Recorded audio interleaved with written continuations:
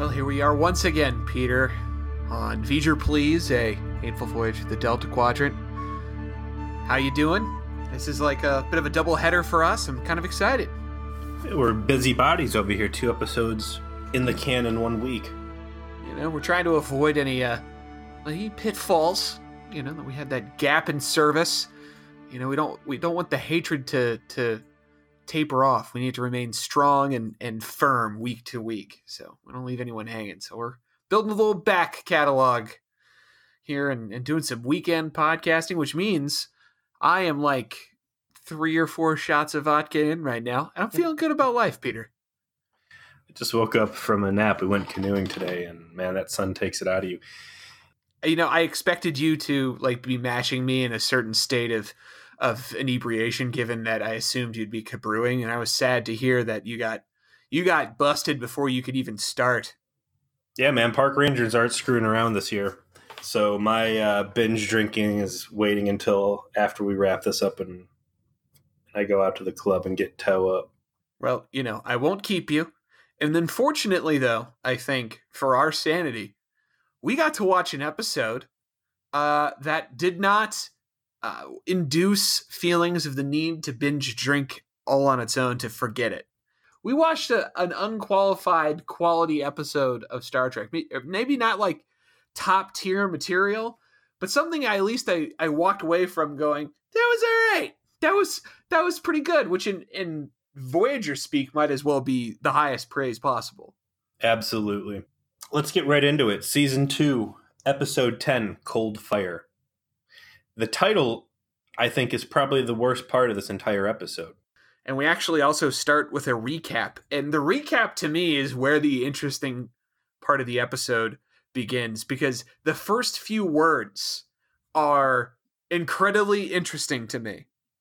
So we get a recap where Majel Barrett is telling us about the pilot of the show we're watching, just in case somehow you didn't see it or weren't aware of it. I mean, you know, 21.3 million people watched it. So, which at this point, this episode had 6 million people watching. So chances are they've probably seen the pilot, but just in case we get it summarized. But the first few words are 10 months ago.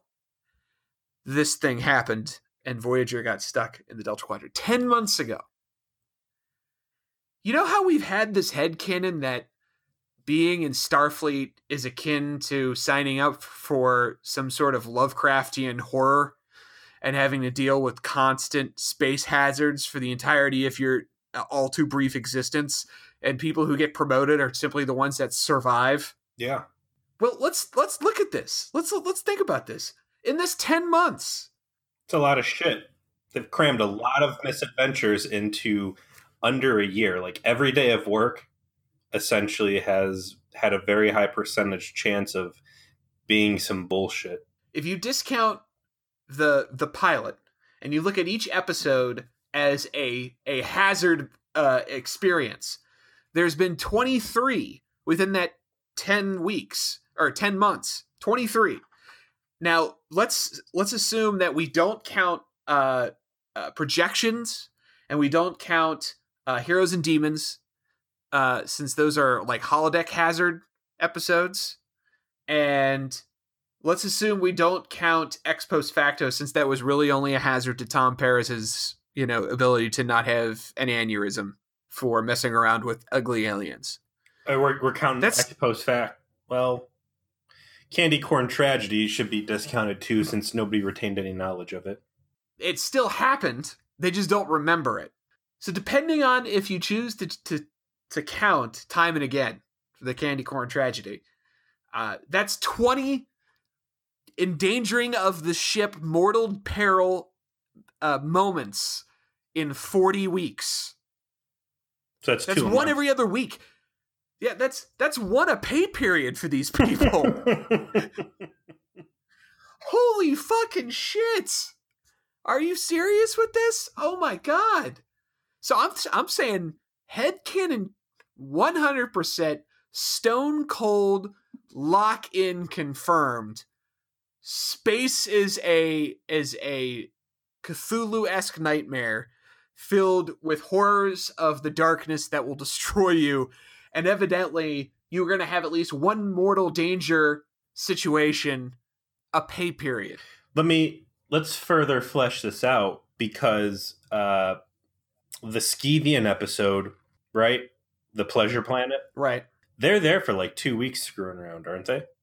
Well, I think that they had the opportunity to stay that long, but I don't think they spend quite that level of time I'll there. have to go back and read my notes, but I got the impression that they were there the multiple days. So that actually makes the encounter ratio for bullshit, I think, a little higher if you figure that that was well over at least a week, if I remember correctly. So, yeah, I mean, a lot of these episodes, they wrap basically in a relatively short amount of time. That, I think, is the only one that comes to memory of being something that took place over a long period of time. yeah. But, just every 2 weeks, at a minimum, these guys are facing some kind of Delta Quadrant specific space hazard. Now, maybe the Delta Quadrant is just the fucking garbage fire, white trash, mobile home park of the galaxy, and it's just you're dodging, crazed rednecks with knives on them on meth everywhere, and it's just fucking terrible there. And if you're in the Alpha Quadrant doing normal Federation stuff, it's not as dangerous, and they're just in the lawless part of space And not as exciting or per week. it is. Or space is a horror movie waiting to happen, and eventually you have to expect some sort of alien germ is going to get into Voyager and turn everyone's organs inside out, and they all die hideously, except for the Doctor who stands by and just sits there and waits for Oblivion to claim him. So the rest of the recap is fake news, though, because it says that when the caretaker died, their hope of going home died with him. That's bullshit. That is fake news. It's Janeway that caused them to not be able to go home because she blew the fucking place up. Janeway is solely responsible for that. The caretaker dying was not important to their capacity to get home. So we've been hit with Space Nightmare timeline plus Janeway fake news, and the episode hasn't even started yet. The entire recap really stood out as a sore thumb. And like you said, like, who's watching this show that does not implicitly know what this is? Majel Barrett doing the intro on this too. I'll point out, she's not really doing it like computer voicey. It's more of a casual narration. And I guess she's really as close as Star Trek's ever come to having a narrator. So I thought it was interesting that they had her, it's not really Troy's mom, Loxana Troi. It's not the computer. It's just her voice giving you the overview on this. And to the Troy point, if you're like me and you're ever like, the counselor seems like a silly position, especially to have as a bridge officer, I think Voyager's catastrophe after catastrophe really locks in the importance of the role of a counselor in the 24th century, and them not having one because of their job profile for this Maquis drug bust gone wrong. I think before you start appointing new executive officers, new chief engineers, and new doctor, you should say, all right, well, who here has the best trauma counseling background? Because we're going to go through some shit on a rapid fire basis, and we need, like, how is the entire crew not completely shell-shocked at this point already? It goes to show that, A, you're right, mental health in space in the 24th century clearly has to be at a premium given what they're facing. And B, I guess maybe this shows like the idea of the elite making it into Starfleet. And so they're just not shook. But then again, neither are they're Maquis randos or any of them. So it just got to be hard to be in the 24th century, man. You got to be a hard motherfucker. I think they just got really good medication. They got super Prozac, and they are good to go. We don't see that scene every day where everyone's dosing on their high-grade psychotropic medication so they can get through another agonizing day in the Scythian nightmare that is their existence of trudging through the darkness of the void. But it's there. It's there spiritually, and now we know that. Must be. So, yeah, they take us through the first time we're ever given this recap. I hate recaps. When I'm watching, these high-grade sci-fi dramas, Westworlds, The Expanse, Battlestar Galactica. Yeah, Battlestar Galactica was the worst at showing spoilers and bullshit that you're about to sit there and watch. I skip these things out of principle every time. And it's nice when it's, structured 30 seconds worth of recap, or in Battlestar Galactica, 30 seconds worth of spoilers you're about to sit there through. I can't stand it because it takes all the fun out. You know that they're going to focus in on the rock-like husk of the banjo man, of the caretaker. And it primes you to see this stuff, and I think it takes the fun away from eventually seeing that the big points in the episode. So once we get through the recap, it starts with Kes and Tuvok, and they're going through some telepathy exercises. Yeah, I mean, we know that Tuvok, obviously, since he's a Vulcan, and canonly Vulcans are known to have, I guess you'd call them mild psychic powers via mind meld. They don't typically have, like, active reading abilities. They really have to very specifically use them through these techniques. So it makes sense that he would be the one that's really being Kes's tutor and all this stuff. And Kes clearly is like next level because she's able to read the thoughts of the crew. And on Tuvok's urging, which was a little weird, he's like, yeah, why don't you try and see if you can just like spy on someone real quick. Just go ahead and just read their thoughts. He's trying to groom the thought police is what I took away from that. It's funny, we talk about them issuing out Federation narcotics to drug people up. The opening shot when they're coming in on it, it's Kes and Tuvok sitting in a dark room, and there's just like his magic space bong sitting there letting out incense. And for all intents and purposes, it looks like the two of them just getting high in his quarters. But no, yeah, he's working her through, kind of honing her psychic angle. And what I took from this scene was an acknowledgement of like, yeah, we're real sorry we took that one Beta Z who would have been a really good thing to have as Kes's tutor through all this, who was also hot as fuck and killed her off. And now we're just kind of jamming Tuvok into this role.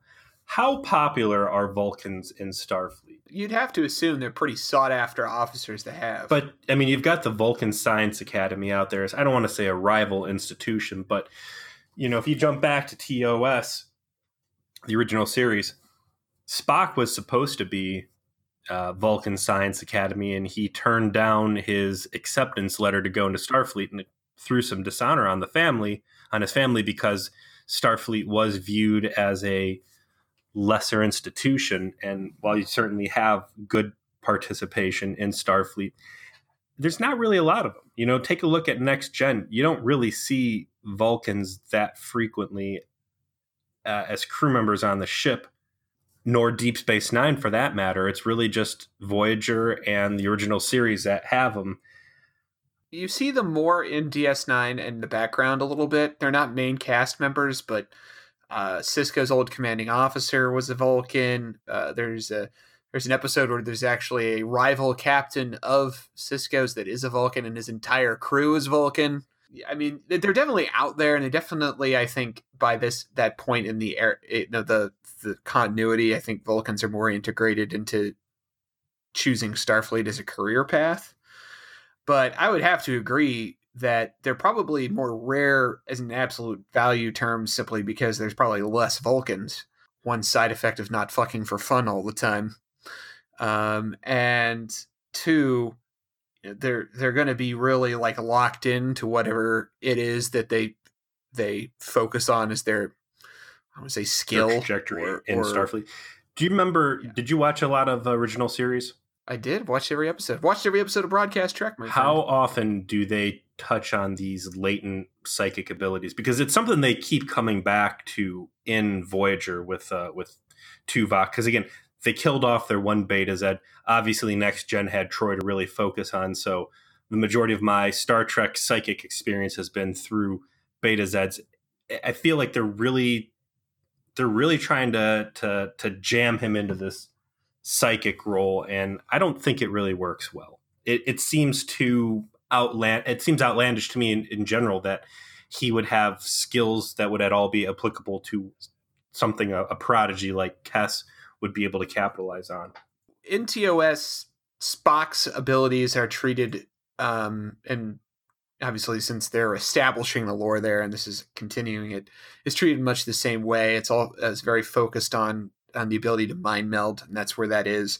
Obviously, that becomes a huge plot point in the movies, where Spock is capable of essentially transmitting his soul into McCoy. Backups, yeah. So it's extensive, but it's extensive through one vector. Hold on 1 second before we go any further. Let me revise my statement before we get anybody complaining to us. Yes, there would also be the Vulcan as a main character in Enterprise, which, again, I haven't really watched, so that's why it slipped through the crack, but that would be 3 of the big franchises that touched on it. 3 of the 5 shows had Vulcan main characters, and I was actually about to dive into that for multiple reasons. The psychic abilities of Vulcans are a huge plot point in Enterprise, and I don't want to spoil too much because I think, in my opinion, Enterprise is incredibly underappreciated. And is a much better show than I think anyone gave it credit for, because they listened to the theme song and then turned it off. And rightfully so, because the theme song is garbage. There's a whole ongoing plot within Enterprise about Vulcans coming to terms with the ability to mind meld and to have psychic powers that is fascinating. And by the time, the continuity of the original series starts, because Enterprise happens as, 80 years before that or something like that, that evolution of thought of Vulcans embracing that capacity has obviously happened. It makes sense to me in continuity they had not yet developed, which I think lends to how well they developed it later on, that Tuvok is taking a very, I don't want to say militaristic, but disciplined approach, yeah, to trying to impart lessons into Kes on how to control and formulate her use of her powers, and that he would be particularly good at instructing her because of his more tactical mindset. He's not looking to help her, understand the metaphysics of it. He's trying to make her structurally use it in the most effective and safe way possible, which is very fitting to Tuvok's personality, so little of which we have seen so far. True. And I think he, along the same lines of what you're talking about, that these instructional sessions aren't about maximizing what she has, maybe as much as locking down maybe he's even probing her to seeing what her extents are and if she's going to pose a real security threat to the ship. And, maybe he's pushing her, hey, yeah, why don't you see if you could lock down someone's voice? They don't show any scenes like that in this episode, but I would have to think he's reporting to Janeway and being like, yes, this alien is able to isolate and, pull thoughts from anybody anywhere in the ship. And maybe, Shiver goes rogue. That's going to be one of the things we need to worry about. Well, as we see later on in the episode, those fears are well founded. Yeah. So Kes reads Snarf's thoughts, and of course we find out that Snarf's thoughts are as whiny as Snarf is. He's getting a haircut and he's pissed off that they cut too much of his ear hair. So I'm perfect. It's perfect. Tuvok kind of mildly reprimands Kes because she, breaks her concentration to giggle, but he's clearly pretty impressed by her capacity to, read people's fucking minds on the ship. And Kes goes to the sick bay to start her shift with the doctor. It's worth pointing out there's no B plot in this episode. It's all straight through on the A plot. And the doctor's the doctor hologram doesn't really give a shit about her psychic powers and just wants her to be on time for work. So he's kind of giving her crap about that, but you see Kes start talking about like, oh yeah, I can do all kinds of rad mind shit now. And the doctor's like, that's great. Make sure you're here at 9. Does Kes ever get bad? Because we talked about when we did our first episode, our perceptions, at least my perceptions of what Voyager is. And I had always perceived Kes as being something bad about the show. And ultimately that's, why, as I understood, they got rid of her and replaced her with 7 of 9. But watching through, she is yet to really be anything that is like a needle off the record. Man, this is terrible. Man, she's a Mary Sue. Man, she's really stinking up a scene. And despite some very naive eagerness, she's never really run a scene into the ground for me and made me hate what I'm watching specifically because of her. Does that change? No. It'll be interesting to see on the rewatch here what my opinion is, but she stays consistently where she's at in terms of the quality of her acting throughout her run on the show. And my memory was she was bad too, but I think it's just that I conflated the early part of Voyager generally being bad with her being on it, not so much that in reality she was bad. In fact, I'd say she's consistently one of the best characters in every episode she appears in. I'm going to agree. When she has significant screen time. I'm going to agree. I mean, a lot of the rest of the cast, has had like real head slap, like, God, this is terrible moments, and she's consistently delivered. So yeah, so they're in the med bay, and he's kind of reprimanding her on something, and they start hearing a crazy noise, and they stop their conversation and track down the source of the noise, and they open up a storage locker, and in there, and unfortunately, because of stupid recap has already shown us the dead remains of the original caretaker, you're primed to know what this thing is instantly, instead of just being like, oh my God, I remember this this white crusty rock as the caretaker. But it's in this locker, and it's vibrating and kind of glowing and making a noise. And they hit it with a quick tricorder and say, hey, we're getting life signs. Yeah, so a Scooby Squad shows up after the credits into sick bay to be like, what's going on? And they suss out after the effect happens again in front of them that it is having some kind of resonant effect on the energy that the caretaker's race gives off, and therefore very quickly come to the conclusion that they are in fact in some kind of proximity of the caretaker's mate, which is something that got teased at the beginning, during the pilot. It is something they made sure to mention during the recap. So yet again, not really an aha moment for the audience. They kind of spoiled that, but they piece those pieces together quickly, and they lock the caretaker's remains into a test tube so they could use it as a compass to find the caretaker's mate, because obviously Janeway's got her sights set on trying to get this thing to send them back to the Alpha Quadrant, since whatever they are has the capacity to manipulate subspace in such a way to do that. This is a huge deal episode for anybody who's paying attention to the meta plot of the show. It's why I got as excited as I did when I read the teaser for what we were going to be getting into this episode. I am amazed that this is not a cliffhanger episode, or at the very least a season, end of season episode for us. This situation represents kind of the promise of the sales pitch of Voyager, that when they went to Paramount and they're like, here's our idea, it's going to be a Lost in Space scenario.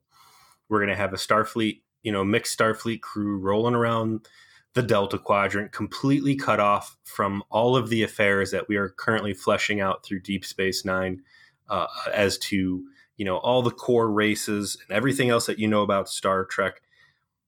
And we're going to do this completely radical thing in a sea of possibilities. And there was some pushback in the executive office, like, well, we don't know if this concept's going to flow. And this is like their escape hatch, right?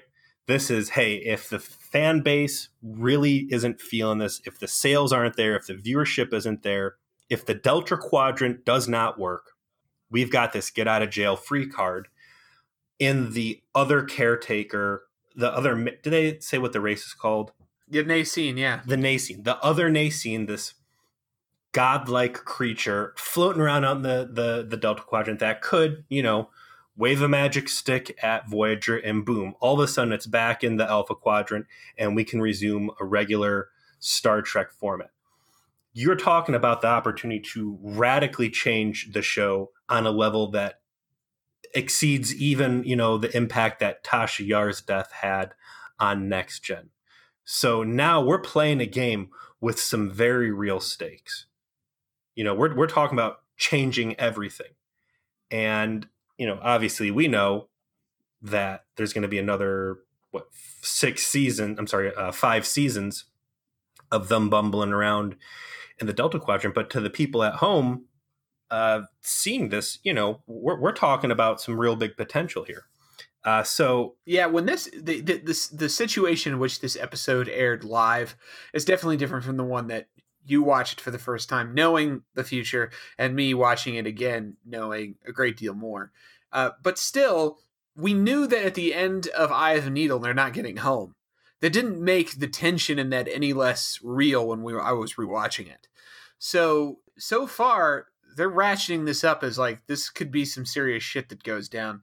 And they segue into Tuvok, ever the Boy Scout must be always prepared, creating a bioweapon.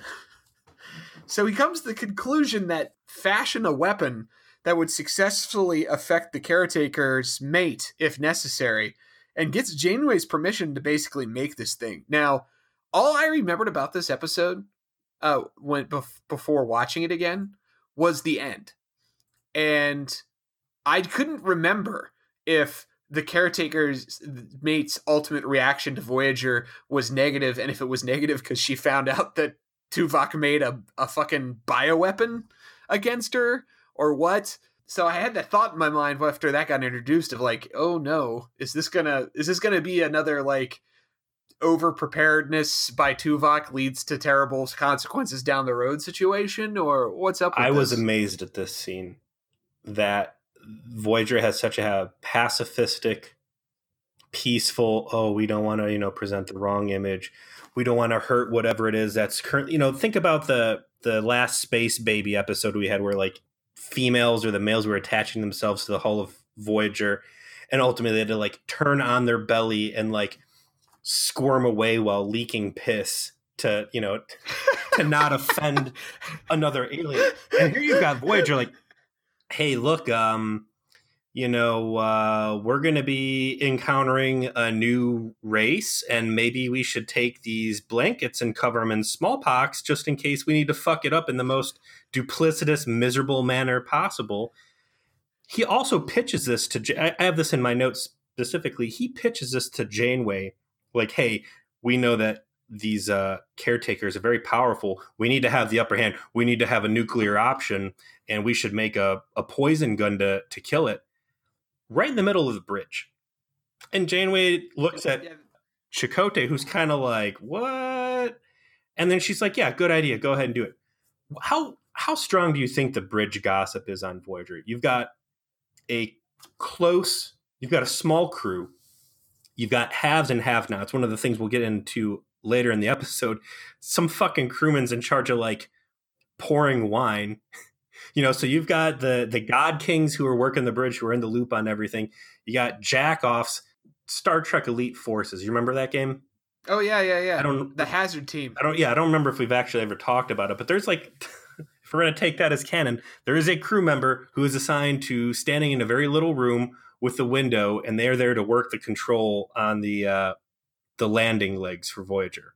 And they hate their position, and they're just stuck in this miserable little room waiting to hit the button to bring down the landing gear. So when you've got people standing around talking like, oh, hey, we're going to encounter something that might be our easy ticket home. Let's make a way to kill it. That gossip's got to like spread like wildfire off the mixed crew working the bridge stations in mess hall. And within the next 5 minutes, every single person on the ship has to be explicitly aware. I would have to think that, hey, an option to get home is near, and B, we're going to have the power to kill it. There's so much to unpack in what you've had to say there, Peter. First, I think the show gets so much better when Voyager gets into get shit done mode, particularly like Janeway being like, yeah, fuck this race that put us in the Delta Quadrant. You go ahead and get your fucking ray gun of syphilis and AIDS ready or whatever, and we'll get ready to just hose this shit down on her if we need to. Second, in terms of all of the gossip, I think it's remarked on the show a couple times already that it's a small ship, period. So shit gets around, not just on the bridge, but everywhere. So I would fully expect the gossip game to be strong, particularly on people's personal lives. Because that 140 people, I think, is the crew complement that I keep remembering was specifically mentioned. So whoever is effing who is got to be primary topic number one. But yeah, preparing bioweapons to hose down the other member of the race that could send them home just in case. I'm sure that got around too. Think of the impact of that for a second, real quick.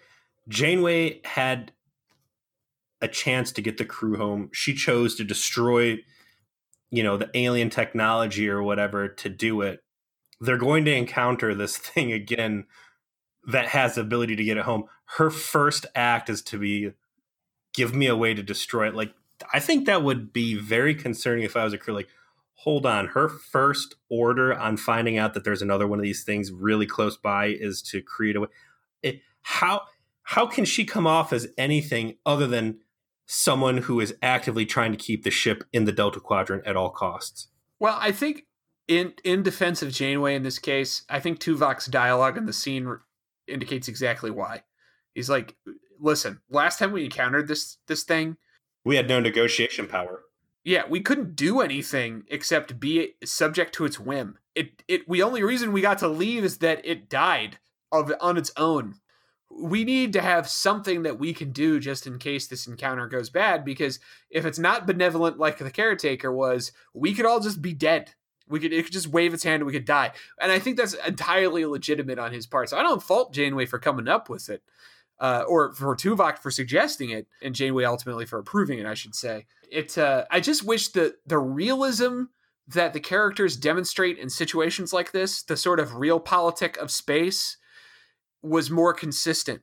But yeah, no, I understand it's a completely, and as we'll find out later in the episode, well-justified course of action is to, have a contingency hostile plan. But to the casual observer working in the mess hall or working in the landing control arm, finding out that the captain's first order of business in finding the guy who's going to get you home is to develop a way to kill it, should be pretty jarring, and I think should add some more fire to fuel to the fire of what the fuck is a captain doing. I also want to give a shout out here to the top-notch special effects we're seeing in the scene as the caretaker's remains, as Banjo Man's remains, feel this subspace energy or whatever the fuck it is. They're basically just vibrating a table to make this rock buzz around. It's like it's on a string, like some production assistant. It's up in the rafters, just jiggling the damn thing. Look, it's alive. Just jerking this piece of fish wire in this thing. But yeah, it's just a vibrating table buzzing this thing like some sort of mid-90s board game, Mauled Madness style or something. But yeah, so Jesus, Maul Madness. Yeah. So they load this thing up into the test tube, and yeah, like you said, they basically turn it directly into a compass. So as these waves emanate out from whatever the origin is and hit the rock, they can kind of like triangulate it, and they do. They successfully find a heading, and then they arrive at what looks exactly like, of course, because they use the same special effects shot, the caretaker's array. Although Tuvok notes it's only 1/10 of the size. And then Harry Kim notes there's no caretaker on there, but there are 2,000 Ocampan. And immediately those Ocampan start throwing torpedoes at Voyager. So whoever these guys are, they're not in the mood to talk. We get one brief shot of the main kind of caretaker Ocampan character on the view screen saying, "Go away." He cuts Janeway off like dead. Like she starts trying to roll out the, hey, we come in peace or whatever. And we're not interested. Look at the sign. It says no soliciting. Get the fuck out of here. So as you could expect, Janeway goes and gets Kess and is like, well, if there's a bunch of Ocampan out here, which is supposed to be impossible, let's get the one that we have out here. And maybe she can effect some kind of negotiation for us. It's successful. She manages to talk this guy who we find out is named Tanis, into coming aboard and hearing Voyager out about what they want and why they're there. And let me point out something clever they did here. Unlike 37s, where they create a fantastic world which the crew gets to explore, but the audience never gets anywhere near. Janeway's, hey, let's meet. Let us come on the station. What they're basically saying is, let's show off a new set piece. Let's show off a bunch of Ocampa doing cool stuff. And he shuts all that down. He's like, no, you're not coming here, but I will come out to you. And despite a lot of really big potential out there, we don't get to see it. The crew doesn't get to see it. And unlike the 37s, you don't have the situation at the end of the episode where you're like, that sucks. We didn't get to actually see anything cool. He plays it real tactical. It's like, I'll come over to your ship. We'll have a conversation and that'll be that. So he gets a little away team together and they meet in the conference room. He lays down some pretty vicious information. He does. Tanis is played by Gary Graham. He's probably my favorite part of the episode. I think they knew he was strong because they have him featured in a ton of scenes from this point forward. I would say he's probably got the most dialogue and the most screen time out of anybody on the show the rest of the way out. And Gary Graham is one of those guys who was a bridesmaid a lot when they were casting for main roles. He was actually considered for Sisko before they decided they were going to make Sisko specifically an African-American character. And then he was actually in the running to be Janeway before they decided to make Janeway a female character. He lost the minority card twice, huh?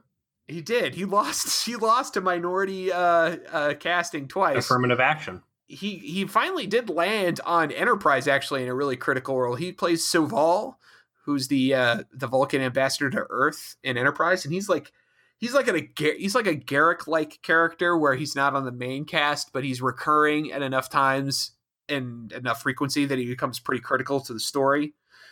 And he's fantastic in Enterprise as well. And I was very pleased to see him and that he delivered a really solid performance throughout in this.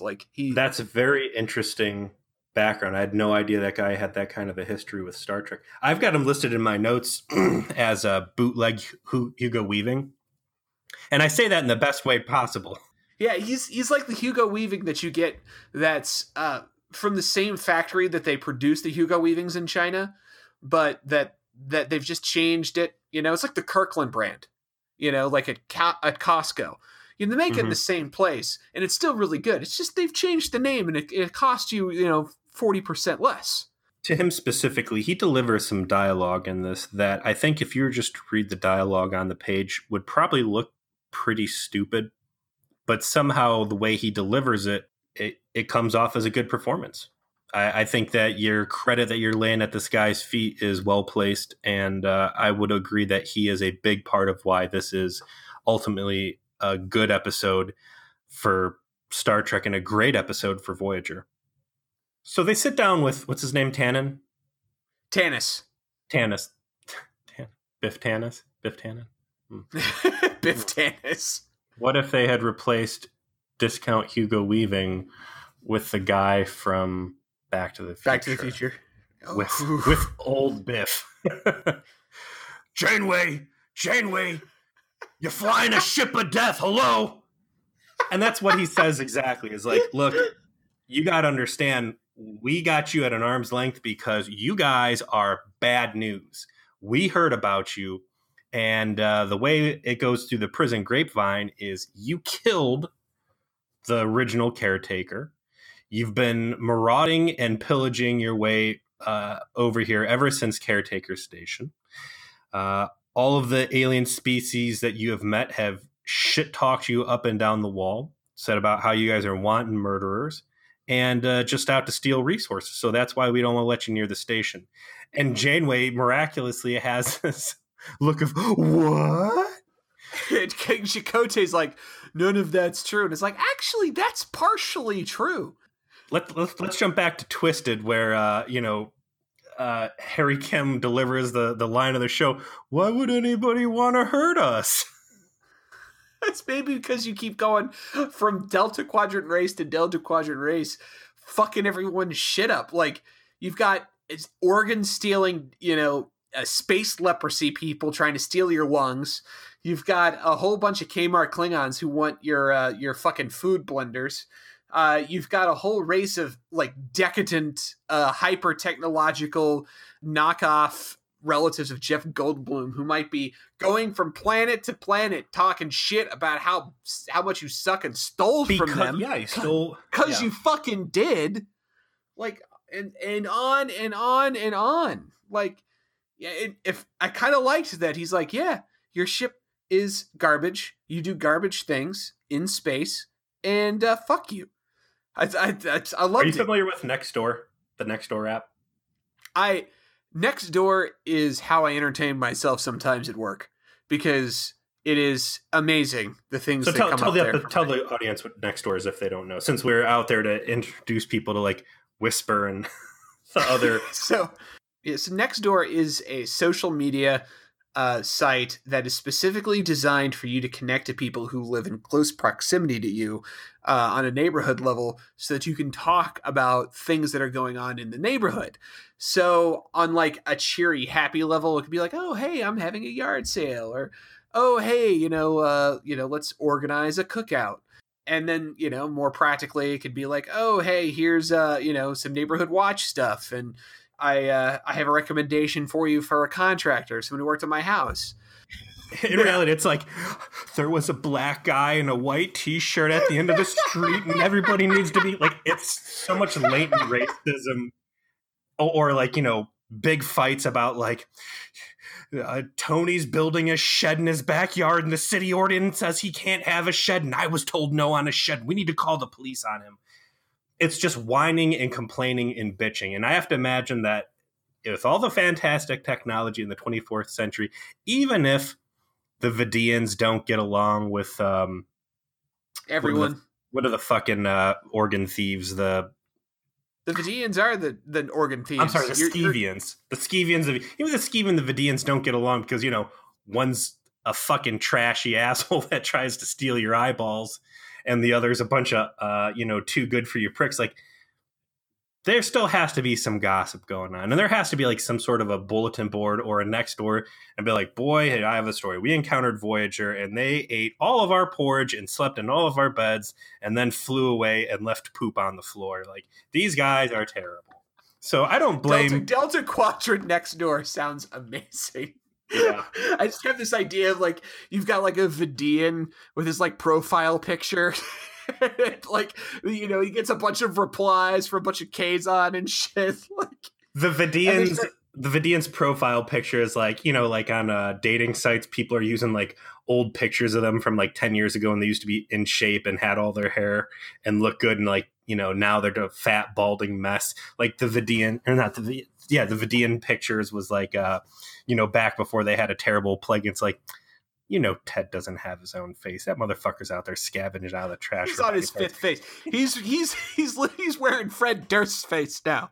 That's what's going on with him. Honey, the Vidians are saying that these Voyagers are bad guys. Well, you can't trust the Vidians. They're a bunch of creepy organ thieves. Like, yeah, but the Skeevians are kind of backing them up. Maybe we should watch out for these Voyager guys. The inexplicable space Indian gods.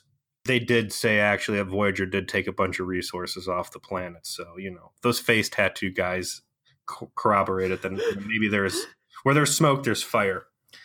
They go through that, and eventually Tanis psychically asks Kes to stay and speak to him personally. And they tell everyone else to leave. They empty the room. And Tanis immediately gets pretty personal with Kes about, what the fuck is with these people? Why are you here? And she lays it out. Just like, hey, these people saved my life at risk to themselves. They didn't have to do that.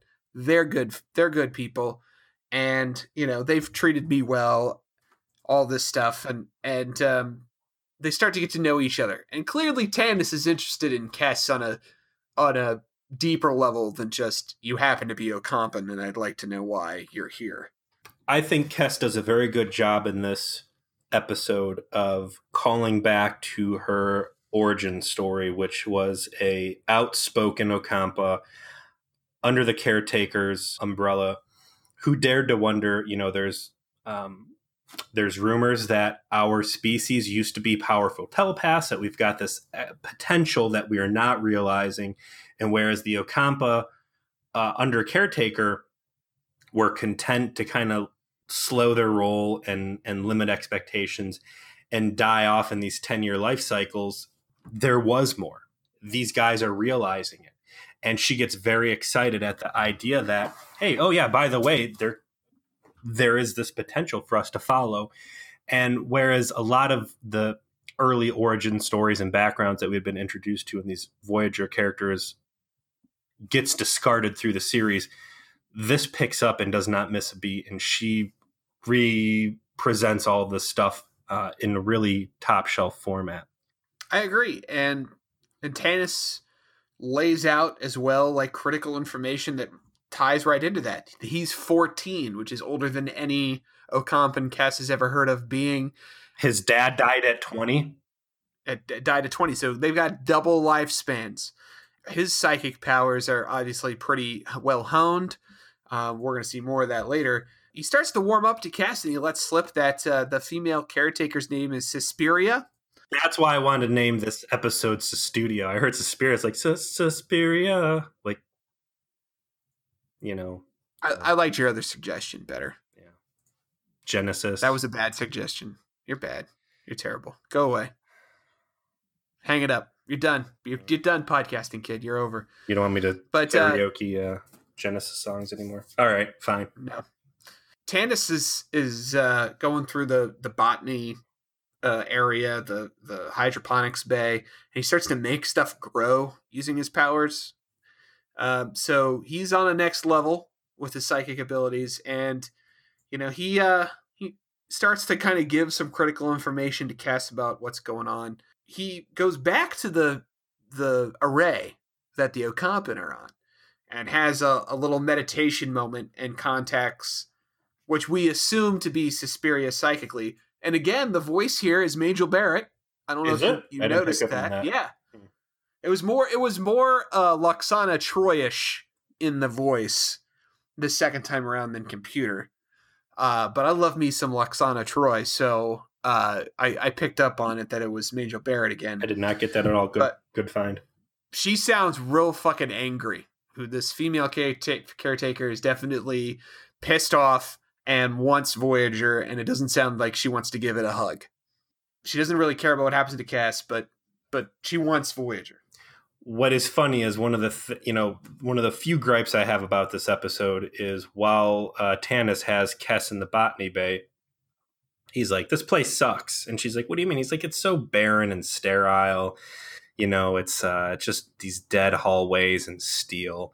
And she's like, there's 150 people here. It's a nice little ecosystem. And he's like, no, but just wait till you see the station. The station's so alive. The station's so good. All you ever see of the station is like this corrugated steel wall with a chain link fence in front of it and the steel table. It's like the most barren set piece possible.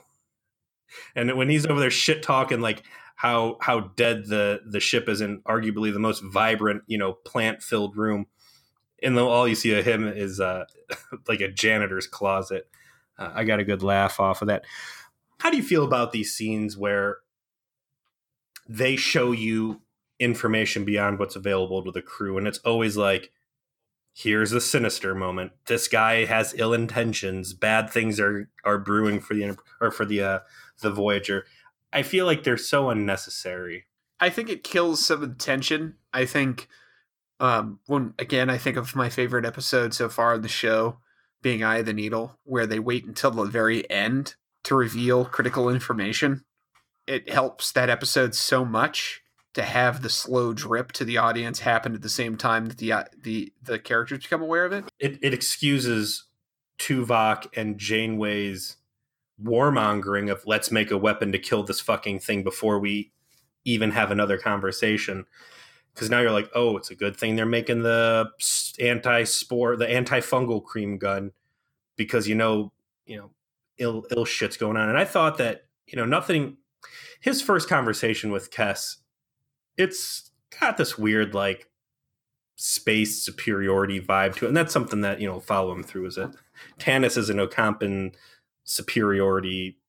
I mean, we're already 54 minutes in, so I kind of want to speed through some of the Kes Tanis stuff. Yeah, he's a cult leader, straight up. He is. He is definitely, like, I would say cult leader is the right word. Ocampan supremacist. That's what I was looking for. You can see where he wound up cast as Soval later, because Soval is a critical character in Vulcans appearing in Enterprise being very haughty and looking down upon humans, and he's kind of the fulcrum of that, particularly early on in that show. And so his ability to carry that into the performance of this character as well is pretty critical, because that's clearly what this guy's supposed to be. Like the next scene we get is they're doing a dinner service out of the captain's quarters. That's where we have some indentured servant ensign who's been reduced to serving, wine at this little dinner, and he throws out on the table to Kes, like, yeah, why don't you move off this ship and come back onto the station? And Neelix, who you thought we were done with his jealousy, we're not, kind of, does a double take and starts getting scared he's going to lose her. And we get some mild tension between Tanis and Neelix, the potential of moving away onto the station and realizing your Ocampan legacy versus staying on the ship and kind of, doing what you've already established. No, I agree. I do like that Janeway was like, yeah, maybe you should think about this. You might not want to come back to the Alpha Quadrant with us if that's where we'll wind up. Absolutely. We get a quick interlude. Tuvok's still continuing to develop his AIDS cannon, which now we know is completely valid. Which, yeah, I agree that scene that was in the corrugated steel, office of Doom really killed the tension for some of the episode. And I think it downgrades it overall. Because now we know he's doing the right thing rather than something that could fuck him later. Yeah.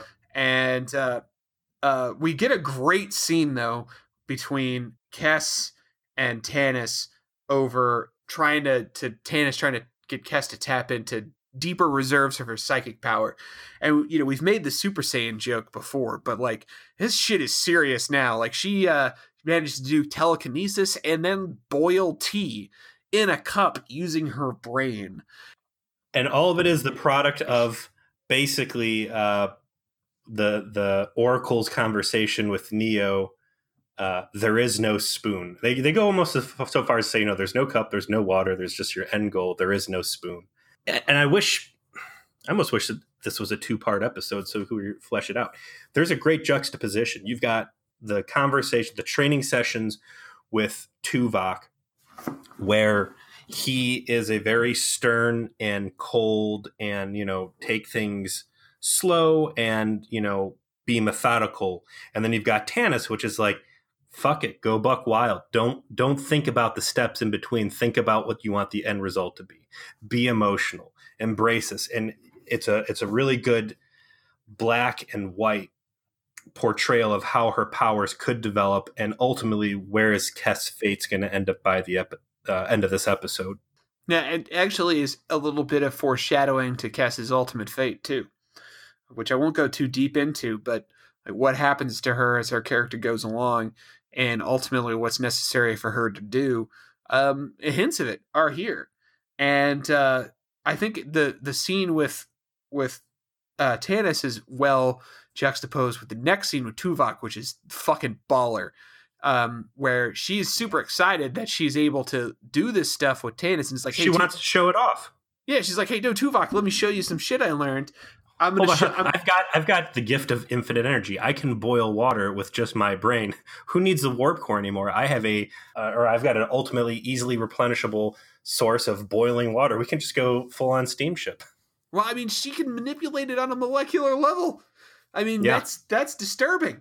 This is the most potent psychic abilities we have ever seen in Star Trek up to this point, if I'm right here. No, you are. You're absolutely correct. And in an awesome turn, she proves unable to fully control the boiling of the tea that she does for Tuvok. Let's lay this scene out, because this is probably the coolest scene we've seen in Voyager yet. So she's been able to boil tea under Tanis's tutelage. She goes to show Tuvok.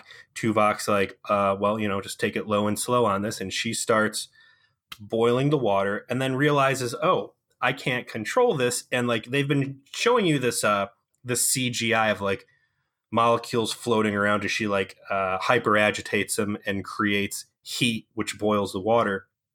And then she's like, oh, I can't stop this. I don't know what I'm doing. And then the molecules, which had been red before, are now green, jittering around, showing that they're getting hot.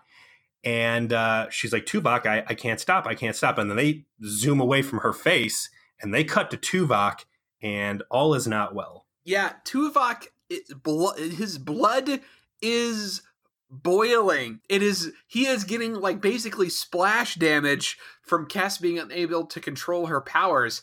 And it is some horror movie shit. It is, I mean, I did not expect that in that scene. I mean, he looks like he's all kinds of fucked.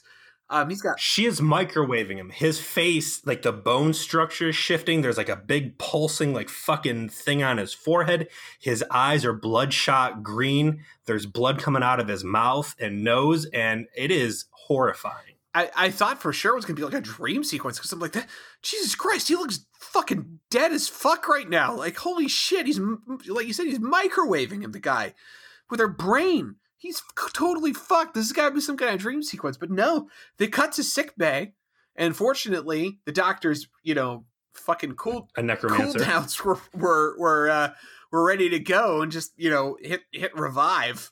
And even says that basically like, yeah, so your blood boiled and I had to resuscitate you. And now you're alive. Luckily, you lost your soul in the Hollow Pursuits episode when Beowulf or when Grendel incorporated you into the holodeck grid. So don't worry, your soul's been gone and it's still gone. So you don't have to get over that emotional hump. But yeah, you're on light duty. This is the biggest cop out in this episode because Tuvok realistically should have been down for the count from like they hit the ball out of the park so hard on the practical effects on this blood boil that for him to be laying there like brand new and they'll be like, oh, don't worry, I've got, some accelerated Vulcan healing techniques, no big deal. Real missed potential there. And I would say that's probably my biggest complaint about this episode. I mean, he looked so fucked up in the prior scene that I honest to God assumed it had to be a dream sequence because he looked dead. He looked like this is what someone looks like on Star Trek when they die. This is what he looks. He's all fucked. He's completely This is what it fucked. looks like when there's a transporter accident and instead of cutting away to people's faces as they watch the transporter accident happen, like if you kept the camera on and watched someone molecularly shift and cripple, this is what it is. Easily the best practical effect I've seen in any Star Trek. Yeah, makeup wise, it was really well put together. The reveal of how they did it. Like the lighting. Yeah. So good. He's a super bro, Tuvok is, about it to Kes. Where because Kes is like, I'm so sorry. And he's like, you're probably feeling remorse. Don't. It's fine. I'm fine. This is it's okay. And I'm gonna keep teaching you because clearly you need to be taught. I want to be there to make sure that you don't boil anyone else's blood. So let's just chalk this up to a learning experience and steer away from like manipulating things on a thermal level for now. He's super bro about it. Tuvok saw Firestarter in the Earth archives. He knows that he's got a real Drew Barrymore situation on his hand. Maybe he doesn't want to like upset her again because he doesn't want to get microwaved a second time. Maybe he's just, he's going into safe mode. My blood is so sensitive. It's so sensitive right now. I can't take another one. Yeah, no, everything's fine. If you just do me a favor and not make direct eye contact with me because I'm feeling a little tingly here still. But yeah, he gives her a total pass on the fact that she just fucking killed him. And then perhaps the best evidence you will ever see as to why you want to be friends with the Vulcans. It's they can move past even the most grievous of insults and injuries with no fucks to give. So thank you, Logic, for salvaging this friendship and burying that hatchet before it can even fly.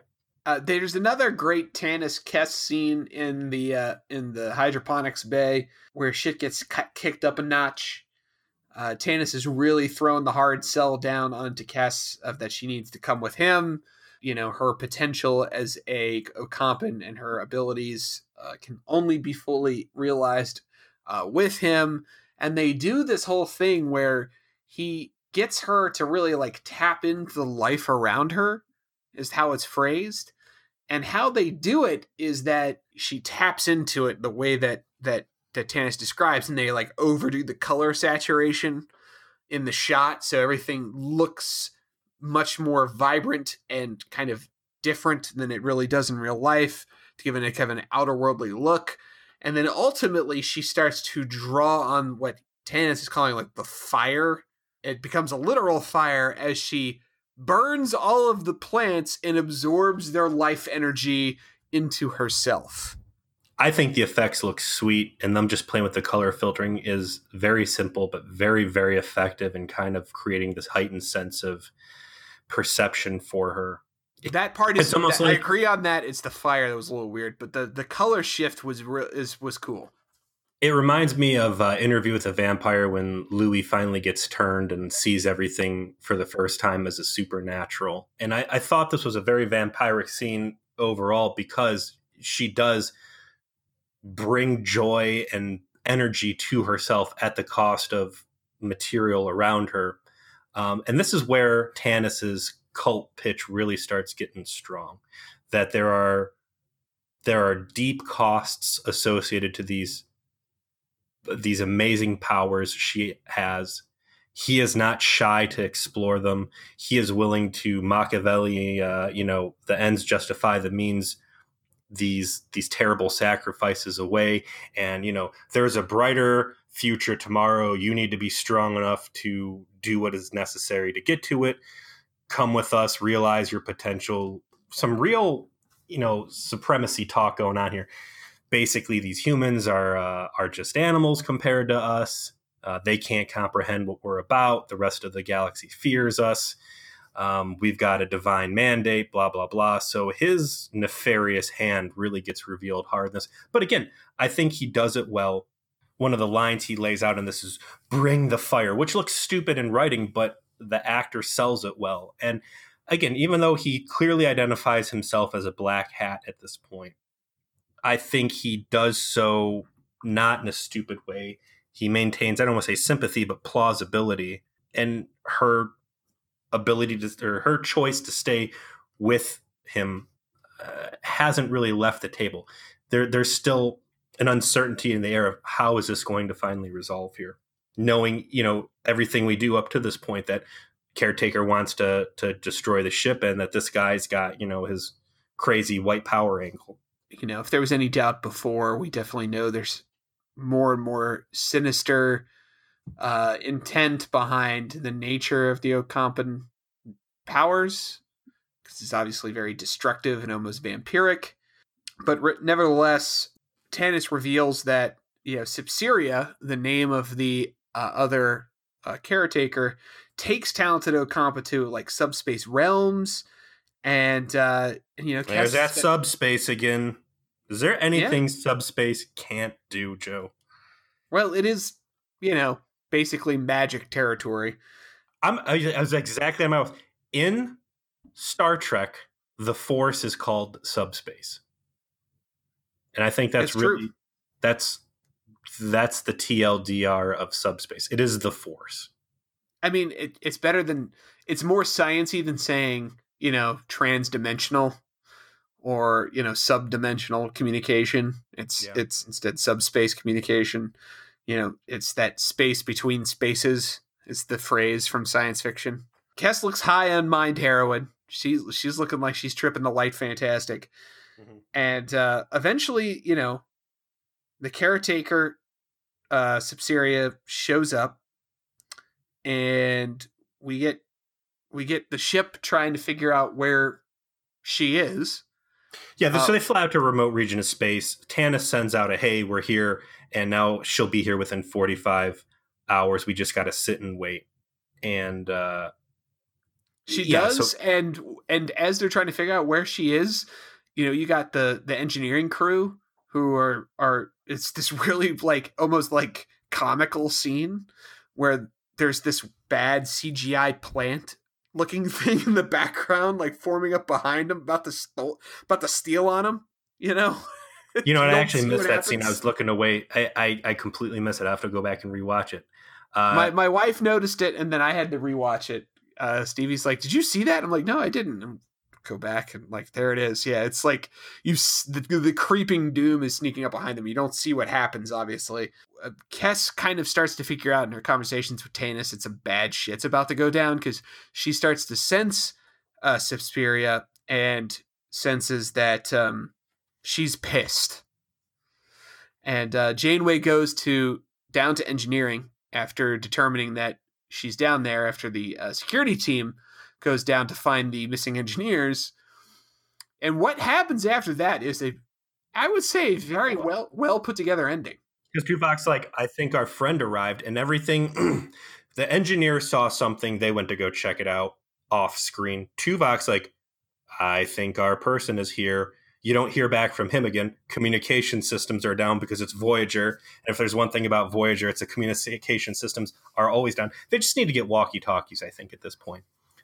But so Janeway goes down, and what does she see? But I wonder if like she kind of had a pause in her step and thought like, oh God, the Hollow Novel's back. Because you got a little blonde girl sitting there in a very pretty pink dress, sitting on the floor weeping, holding the rock of what used to be her friend, the caretaker, Banjo Man. She's basically holding a dead body, clutching it with hair in her face. Next, the scene is, again, like some horror movie shit. Because the Suspiria accuses Janeway of having killed the caretaker. Yeah, she starts off soft and like, oh, you know, like things might be neutral. Janeway might have actually a chance to like diplomacy her way through this.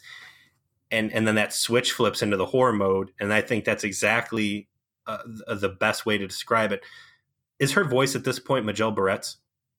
When it's the little girl, no. And then when it shifts into the adult voice, it's Majel Barrett's. And, Janeway takes a step back when that voice comes out. Accuses her of being a murderer.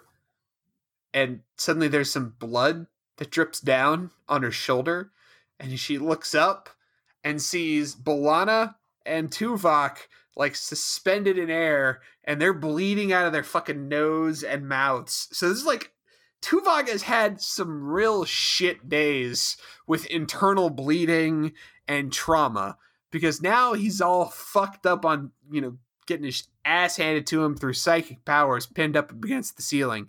And clearly this female caretaker, Kanan, is capable of all manner of violence, and she is not happy. And people stuck to the ceiling, I think, is one of the best horror tricks out there. Because again, you get that blood dripping, and then you look up, and then the shocking realization.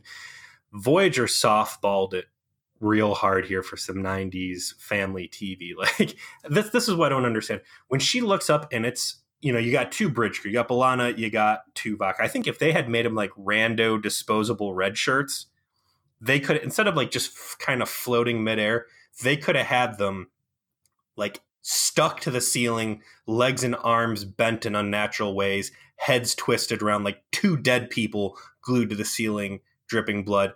And I would say that, it's out of line for Star Trek, except for that scene with Tuvok being microwaved was so graphic and so intense that I think if there was a time to break out some crew deaths, because we haven't really had real crew deaths up to this point.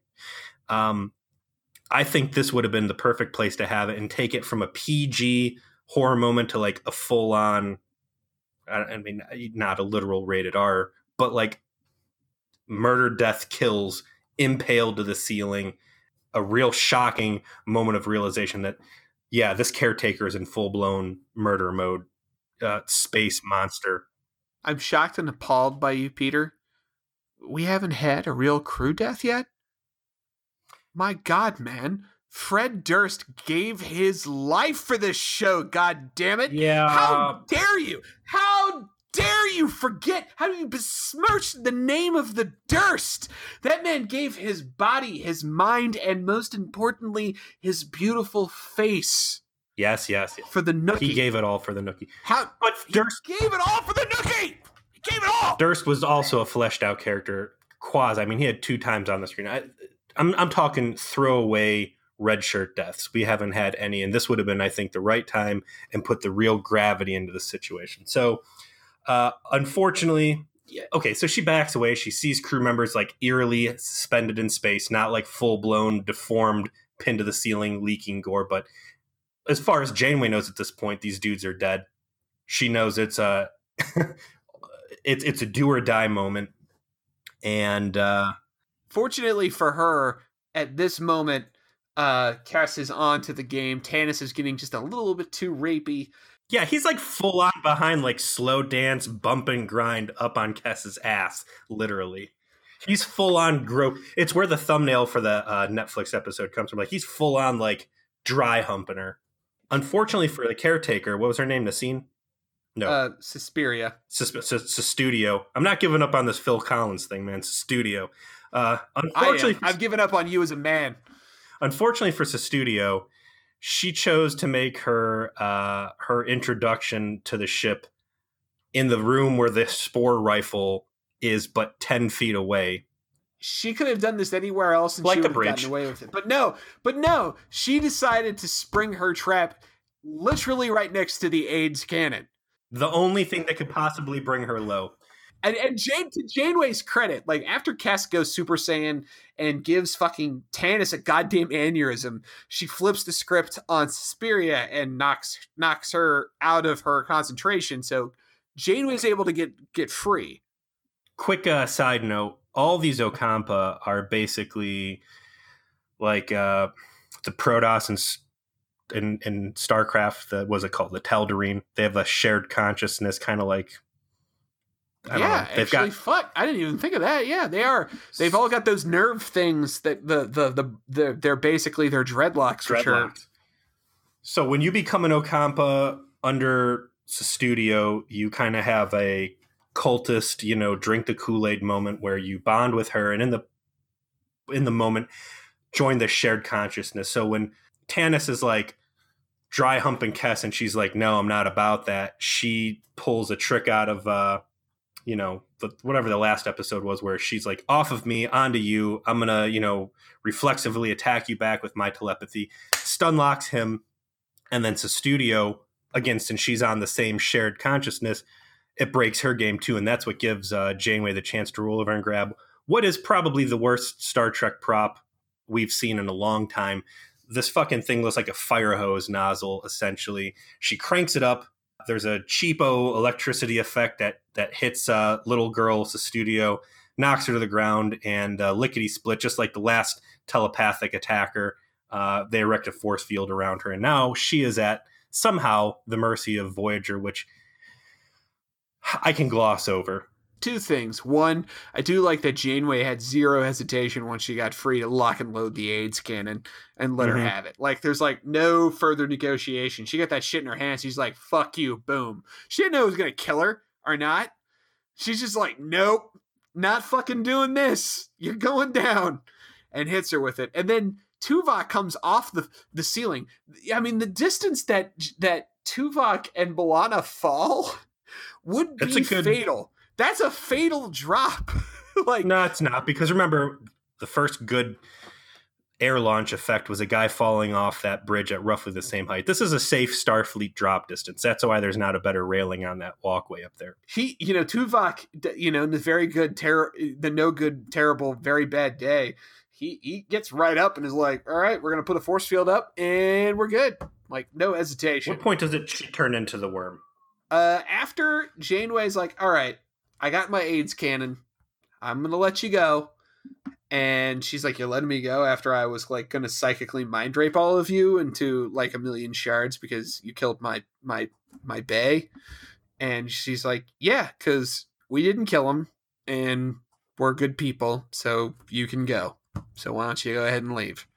And that's when she turns. This is my second moment of disappointment, because you have this super powerful thing, and at least present your case better. Be like, let's let cooler minds prevail. You're behind a force field. We got the upper hand. Let's really flesh this thing out and maybe present the option that you just zonk us out back into the Alpha Quadrant, which I guess is kind of a bad move because you don't know if she just might go crazy again and abuse that moment of letting her have her way, but they rushed through it way too fast for my taste. I think they wanted to preserve, at the time, they wanted to preserve the idea of encountering this being again.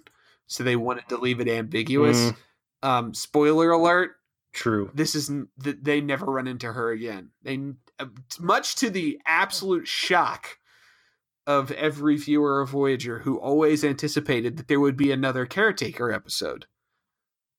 A redemption moment, like, wow, they never touch any. Do they touch any more? Well, I don't want to get into the Ocampa stuff, but yeah. So she's like, hey, we're not bad people after all. I'm not going to bother trying to like diplomacy you any further on this. And we're in a show of good faith, just going to drop the fucking force field.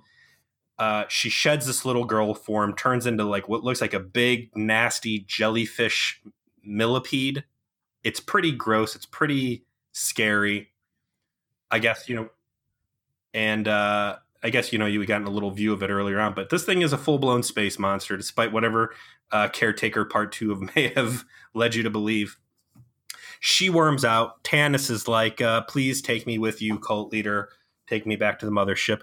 She is a benevolent god, and she does not leave her minion behind us, be exposed to the death ship any longer. He drifts off into subspace, and their Voyager is left standing there in space, holding its dick in its hand with nothing to show for the efforts.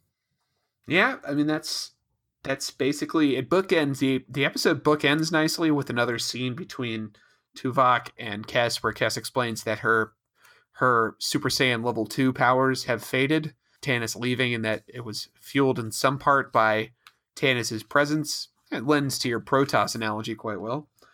And they've got banding. And man, we did a magic reference last episode. We are a cornucopia of nerd here at V'ger Please, if you haven't noticed. We've Mass Effect references, Magic the Gathering references, StarCraft. You name it. You name it, we find it. And we'll sprinkle in a little Fred Durst, pouring one out. Well, I will, where Peter will dishonor his memory in forgetting what he gave for the Nookie. I will not. Fred Durst was not a red shirt. No, he was a gold shirt. He was a gold shirt, and he was the best of us. In going through this episode, I have realized that I liked it more than I initially thought, and that there are depths that I want to say this. This was a great episode of Star Trek. It might not have been perfect TV. Like, if we were to take it to today's standards of like art direction and some of the other stuff, there's some great special effects. Some things come off as a little shallow, like maybe Tanis is a more basic cult leadery and a little bit more hand-wringing bad guy than we pinned him on. This, I think, while Eye of the Needle was just great all around, I think this might actually be a better episode, especially in a Star Trek capacity, because it draws on its own lore and its own history and touches on precedents and meta plot in Voyager in ways that we have never seen this series accomplish yet. It is the full package. It's everything I think you could want out of a Star Trek episode. It's got the connections to the past and laying groundwork potential for the future. I think this is really an A+, probably best of series episode for me. I would say that you summed it up well earlier by saying it is a good episode of Star Trek. It is a great episode of Voyager. I would put it as my third favorite. I would put it firmly behind Eye of the Needle and Projections, but I would definitely make it the solid third choice of what we've seen so far. It has a few pitfalls that we have mentioned that sort of hurt it narratively, but overall, the structure is solid. Gary Graham as the guest actor playing Tanis is great in every scene he's in and how he delivers his dialogue. The continuity is great. It is delivering on the promise of Voyager in much the same way that Eye of the Needle did. And I think it's notable that both the screenwriter of this episode was a first-time screenwriter who was just some guy who worked in PR for Paramount and just wrote a script. And the director was a first time for Voyager director who also was a huge figure in TNG as a director and directed, for example, Best of Both Worlds Part 1 and 2. So these are people who had not worked on Voyager before and wrote a script and directed an episode that I think well surpasses. Knocked it out of the fucking park. Absolutely. Knocked it out of the park. Hands down. And delivered the kind of episode that could have made Voyager a great show if there had been more of it. And despite some weaknesses, I would definitely still consider it third best so far. What I think puts it to my favorite episode so far is that it had the gravity and it had the potential to enact real change in the episode. And that anytime, again, even going and watching this, knowing damn well what happens, I find myself wondering, geez, could something really big go down here? That counts for a lot, and that they carry that suspense and they handle it well. How this was not the season 2 season finale is beyond me. I'm really looking forward to seeing what they chose to go with as their bookend for season 2. And I'm going to go ahead on a limb here and say it's probably not even half as good as what we just saw here. But I think this might have been a good story to tell later on in the series because, again, the potential there. But it seemed like they tapped out pretty early. If this was their get out of jail card, and like you said, they leave things open. They could have very easily went back and found her again and got knocked in. But for our first encounter, for the first time, they really touched this promise from the initial Voyager sales pitch to Paramount. They handled it great, and this is what I want to see. This is what I want to see out of Voyager. This touched all the bases, and this was a great what if you and I didn't have to sit here and script, doctor up a script to make it great. This is a best case scenario, I think. Completely agreed. It's a shame they don't go back to doing this again. It's very strange. As someone who watched the show as it was airing, we always expected there to be another one. Never was. We never hear about the female caretaker ever again. So, on that note, Peter, go ahead and let us know what are we watching next time. All right, Season 2, Episode 11, Maneuvers. After the Kazon steals some Federation technology, Chakotay goes after them on his own and is captured. Torn emotions on this one. Didn't we already tell the story? And B, isn't this the story that needs to be told? Remember here. Yeah, well put. Well put. Yeah, and this is going to have like 100% less of Ensign Nog and his amazingly toned arms. So we'll see where this goes, but I think we all know who's going to be a critical player if it's going to involve Chakotay and the Kazon. We've talked several times now about the Federation sprinkling technology and the Kazon wanting to get their hands on it. So I'm very afraid because this looks to me like 2 great episodes back to back, which we know cannot be the case in Star Trek Voyager. I'm going to not ask you about what you remember out of this because I want to go in cold. Threshold is still coming, my friend, so there will be a karmic payback. Of course, it's that's how these things work. Do you want to make a prediction on who's going to be the blundering element or the worst part of this maneuvers coming up? Yeah, sure, Chakotay. That was easy. Chakotay's such a bittersweet player at this point, man, because I just want to dump and hate on him nonstop, but Beltrane's given us a taste of the Chakotay that could be the sassy, the kind of shitty asshole. Yeah, he could be like the sassy dude. If only he was the scumbag terrorist he should be. All right, this episode I want to touch on real quick. We voted that the worst part of the episode was going to be Janeway and Kes. I think we were both wrong. We were definitely both wrong. I would say that there was no bad part of this episode that requires a call out, except maybe Neelix just by his sheer existence in the episode, but his existence in the episode wasn't odious. So yeah, he was also a good grounding factor. Hey, before you go off and realize this wonderful, grass is greener on the other side of Ocampa life, we're here and we love you. So it was a good grounding element. I want to give you the rule of acquisition here that I think is going to best apply. Given that this was a get out of jail basically, as they put it in Memory Alpha, the one-armed man, like the fugitive. There's a all clear, get out of jail element out there in the Delta Quadrant waiting for you if you need to tap out. But rule of acquisition number 1, once you have their money, never give it back. You got us locked in the Delta Quadrant, Voyager. And they're going to keep you there. We're going to ride it. We're going to ride this train to its fruition. And we do. Yeah. All right, Peter, it's been a pleasure as always, my friend. And to our viewers, we'll see you next week. This has been V'ger Please, a hateful voyage of the Delta Quadrant. You can always email us at v'gerplease@gmail.com, like us on Facebook, comment, join our V'ger Please trauma support group. And as a note, because we haven't said it in a while, this lovely theme music that you're probably hearing right now and heard at the beginning, that's from Ian and Sarah, 2 of our great fans who, at our request, recorded horrible recorder versions of Voyager's theme. Until next time, peace. I'm going to get drunk. I'm already there.